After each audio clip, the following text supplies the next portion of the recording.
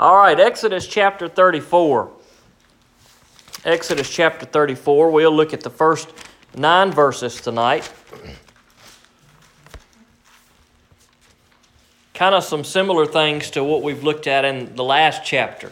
In the last chapter we looked at, in the last couple of chapters, we've seen Israel had sinned, and Moses is pleading with God, saying, look, God, have mercy on these people. They're stiff-necked people. God, go with us. Moses knew that they needed God's presence with them as they were going on the way to the promised land. God had originally said he was just going to send an angel because he couldn't bear to be with them for even a moment. But Moses pleaded with God. He asked God, and God said that he would go with them. Moses definitely wanted to make sure that God would be with them. And we're kind of carrying on with that same theme tonight. After the golden calf had been made, it had been destroyed, God was angry with the people. There was some punishment there. The people repented. Moses interceded for them, and now we're back to Moses and the Lord here in chapter 34. So let's pray, and then we'll jump in.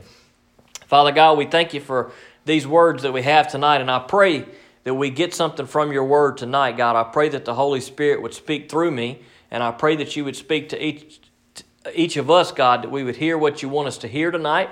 I pray that you hide me behind the cross. I pray that you humble me, dear Lord, and I pray that I just speak the words that you want these people to hear. And God, I pray that you do the work in our hearts tonight.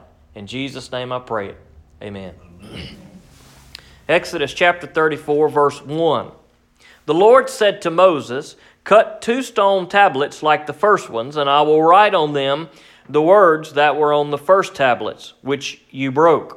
Now, if you remember, a few chapters back, whenever Moses was coming down the mountain, God had given him the tablets with the commandments on them. And when he came down the mountain and saw the sinfulness that was going on among the people, it says that Moses threw the tablets down, so they were shattered. So the first stone tablets that God had given Moses with the commandments were destroyed. Excuse me.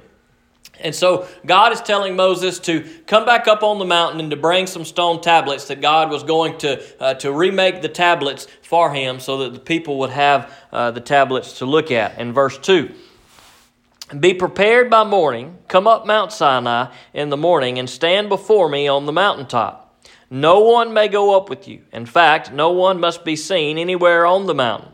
Even the flocks and herds are not to gaze in front of that mountain. So similar language to what we saw when God was first giving the people the 10 Commandments. They had to keep their distance from the mountain. It was only Moses who was allowed to go up, and the people didn't want to go up. They had asked Moses, if you would remember, look, you go up. You be the intercessor between us and God. And so very similar language here to the first time when God gave them the commandments. After all this sin had took place, after the tablets had gotten broken, now Moses is to go back. He's supposed to take stone tablets so that God can rewrite these commands, and it's Moses alone who is going up on the mountain, and not any of the people, not even the flocks or the herds were to be in the front of the mountain. In verse 4, Moses cut 2 stone tablets like the first ones. He got up early in the morning, and taking the 2 stone tablets in his hand, he climbed Mount Sinai just as the Lord had commanded him. The Lord came down in a cloud, stood with him there, and proclaimed his name, Yahweh. Then the Lord passed in front of him and proclaimed. Now this is good stuff. I think these last few verses here, verses 6 through 9, I think this is some good stuff for us to pay attention to, and just listen to what the Lord is saying to Moses here. Now, the Lord's name is Yahweh. We see that word sometimes in the text, but that's just the name of God. And he says, look, his name is Yahweh. He's telling Moses that here. And then God begins to speak here in verse 6, and he says, Yahweh. Yahweh is a compassionate and gracious God, slow to anger and rich in faithful love and truth, maintaining faithful love to 1,000 generations, forgiving wrongdoing, rebellion, and sin. Now let's stop there for a minute, because that passage there is a beautiful promise to let us know how God is, who God is, that God loves us, that God is faithful to forgive us of our sin when we come to Him and when we seek Him. Now, I don't know about you guys, but that's a truth that I need to be reminded of a lot.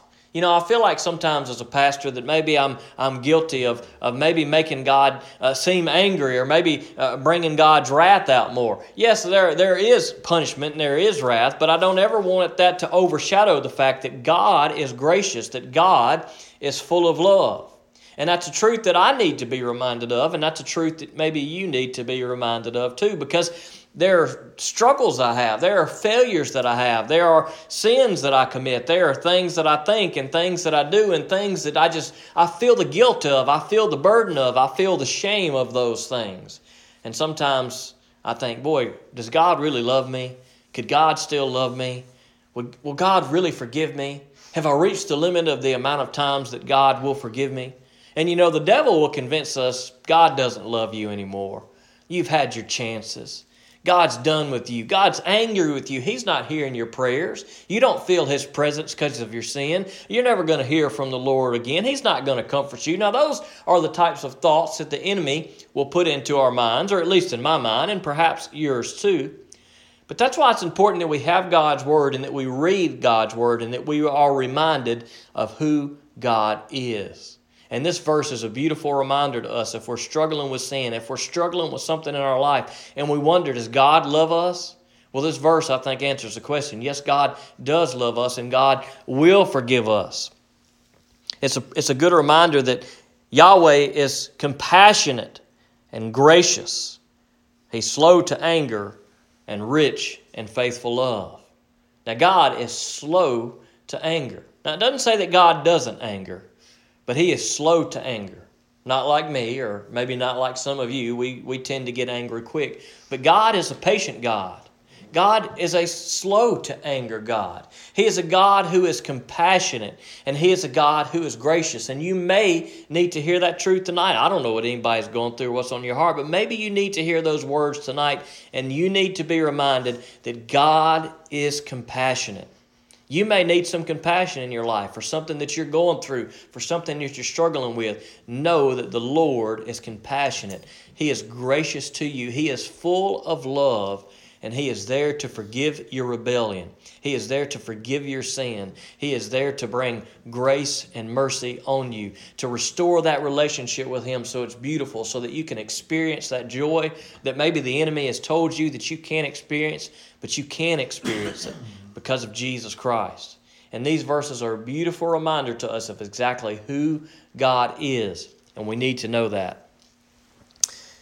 Maintaining faithful love to 1,000 generations. Now, I don't believe that that's a literal there. I believe the term 1,000 is just to signify God's love is infinite. It's a lot. God's forgiveness is infinite. It's a lot. And to 1,000 generations, there's no limit to the people that God can forgive, that God can show faithful love and mercy to. Wouldn't that be a bummer if God's Word really said, I'm only going to forgive up to 1,000 generations? Boy, we'd be in here, and after we read that, we'd be counting for the rest of the night. Okay, what generation am I? Am I 1,001? But no, that's not what God's Word is saying to us. It's saying that God's gracious and mercy is abundant for generation after generation after generation to come. All those who have come and all those who will come, God's mercy and graciousness is good for them.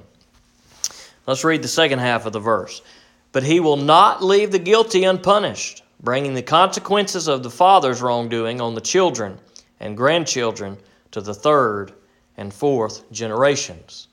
As beautiful of a reminder it is how wonderful and good God's grace and mercy are, the second half of the verse also reminds us that, look, there is punishment that God brings. There is punishment for our sin, and not just punishment on us, but punishment that could go past us to other people that we encounter for generations to come. Now, that's a tough verse for us to wrap our head around. Some would say that this verse is saying that God is going to punish children for sins that their father committed. And maybe that's what that verse means. But I hold a different view of that verse, and it may be incorrect, but I believe what this verse is saying is that, yes, the sins that we commit may affect our family for generations to come. Now, I believe we talked about this. I used this in another message just a few weeks ago. We talked about this very thing. But imagine that there's a father who goes and he works hard every week and he's making a check. And he's got a family. And he has a choice to make. He can use that check and he can provide for his family. He can provide for their education. He can provide for their well-being. He can make sure that they have all the things in life. He can make sure that money's put back so they can go to college. And chances are, if the father takes care of his family, if he gives them the education they need, if he gives them the nourishment they need, if he's provided for their future so that they can get a good education and get a good job, then guess what? That child will probably do well. And that child will probably pass those same things on to their children and on to their children. But if that same father were to take his money every week and instead of investing that and taking care of his family and his children for the good, he took all that money and let's say he went to the bar every week when he got off of work and he spent all his money on drinking and he didn't care for his children, but he came home and abused his children. He didn't provide an education for them. He didn't provide for their needs. He didn't show them love because of his addiction. Then guess what? Those children are going to grow up and they're not going to have opportunities. They're not going to be educated. They're not going to feel loved. Therefore, when they have children, they will pass that on to their children. And so the choices that we make and that we impart on our children and on our families and the things that we do can have an effect for generations to come, either to the good or to the bad. Now, I believe that that's what this verse is saying, but there may be others that disagree. But I believe that the choices that we make affect people for a long time to come. You've heard the old saying, the apple doesn't fall far from the tree. The same is true for us. We turn out how we were raised. As much as we may not want to admit it, as much as we may not want to accept it, we eventually turn into our parents. Most of the time, that's exactly what happens. Everything we do, every way we act, we're acting like what we saw our parents act like. Most of the time. Not always. But generally speaking, I think that holds true for most of us. And so the choices we make and the things we do and the same things we say have an effect. And it's our choice to decide if we're going to have a good effect on the generations to come or if we're going to have a negative effect on the generations to come. We want to be those who find God's graciousness and love and mercy, and that's what we want to pass on. We want to be those who make good decisions to take care of the people we encounter so that they will experience that love that we receive from God, and they will know that it came from God, and they will live their life in such a way that it passes it on to others. Now listen to Moses' response here in verse 8. It may behoove us to follow in Moses' footsteps here. Moses immediately bowed down to the ground and worshipped. Then he said, "My Lord, if I have indeed found favor in your sight, my Lord, please go with us. Even though this is a stiff-necked people, forgive our wrongdoing and sin, and accept us as your own possession." Now that's a good example for us to follow. Because, boy, those verses before should really put into perspective for us what God is like. Yes, God is good to us. God is gracious to us. God is merciful to us. But should we reject God, we will experience His punishment. So what did Moses do upon hearing God Himself say, "All right, know this, Moses"? When Moses heard it, he fell down, he bowed down, he worshiped the Lord, and he said, "Look, God, I know we are hard-headed. I know we are a stiff-necked people, but please go with us. Forgive us for our wrongdoing and be with me, God, wherever I may go." Now, Moses is carrying on that same theme that we saw just a few verses back where Moses desperately wanted to know that God was going to be with him. And Moses recognized who he was. He recognized that he was a sinner. Not just him, but all of Israel were sinners. He recognized that they were hard-headed people that were undeserving of God's grace, but he knew by hearing God Himself say it that God was a forgiving God. He was a loving God. And when we hear God's Word, whether it's Exodus 33, verses 6 and 7, or whether it's something else in God's Word, when God speaks to us and we see who God is, and we see God's love, or we see God's instruction, or we see God's warning, we should have a response to that. And Moses' response is a good place to respond. Sometimes we fall down to the Lord in worship because we recognize how wonderful He is. Sometimes we may fall down to the Lord in prayer for forgiveness of our sinfulness. Sometimes we may fall to the Lord in praise. But there should be some response in our life when we hear God's Word. Whether we always fall to our knees or not, there should be some response in our life to hearing God's Word when we read it or when we hear it spoke to us that should cause some reaction to us. Whether it's praise to God or whether it's asking forgiveness, whatever it may be, we need to have a response. And that's what we see Moses having here. What's your response when you hear God's Word tonight? What's your response when you read it next time? Let our response be like Moses. Let us seek God with all of our heart. Let us know that He is worthy of our praise. Let us know that He is gracious to forgive us. I want you to know that He still loves you. He is there for you. Don't forget that. Let's pray. God, we come to you tonight, and I thank you for these words, and I pray that we just take them to heart. I pray that we hide them in our heart, dear Lord, for those days where we sin, dear Lord, or where we struggle, or where we wonder if you love us. God, let us be reminded that your love is so great for us, dear Lord, that you are slow to anger. And God, I pray that if we are living in sin, maybe like the Israelites did, dear Lord, that we would just repent of that sin.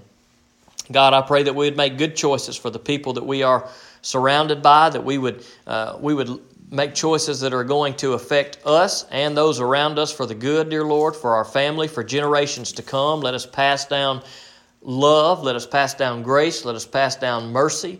Let us pass down things that are going to help our family and help our world, dear Lord, so that we can have a good effect. And God, let us, when we hear you speak to us through your word, dear Lord, just as Moses heard you speak, God, sometimes we hear you speak. Maybe it's through your words. Maybe it's through a song. God, maybe it's just through the Holy Spirit putting something on our heart. God, when we hear you, whatever you put on our heart, God, let us praise you. Let us seek you for forgiveness. And let us humble ourselves before you. Whatever it is, dear Lord, let us respond to you. God, let us seek you with all our heart. And I ask these things in Jesus' name. Amen.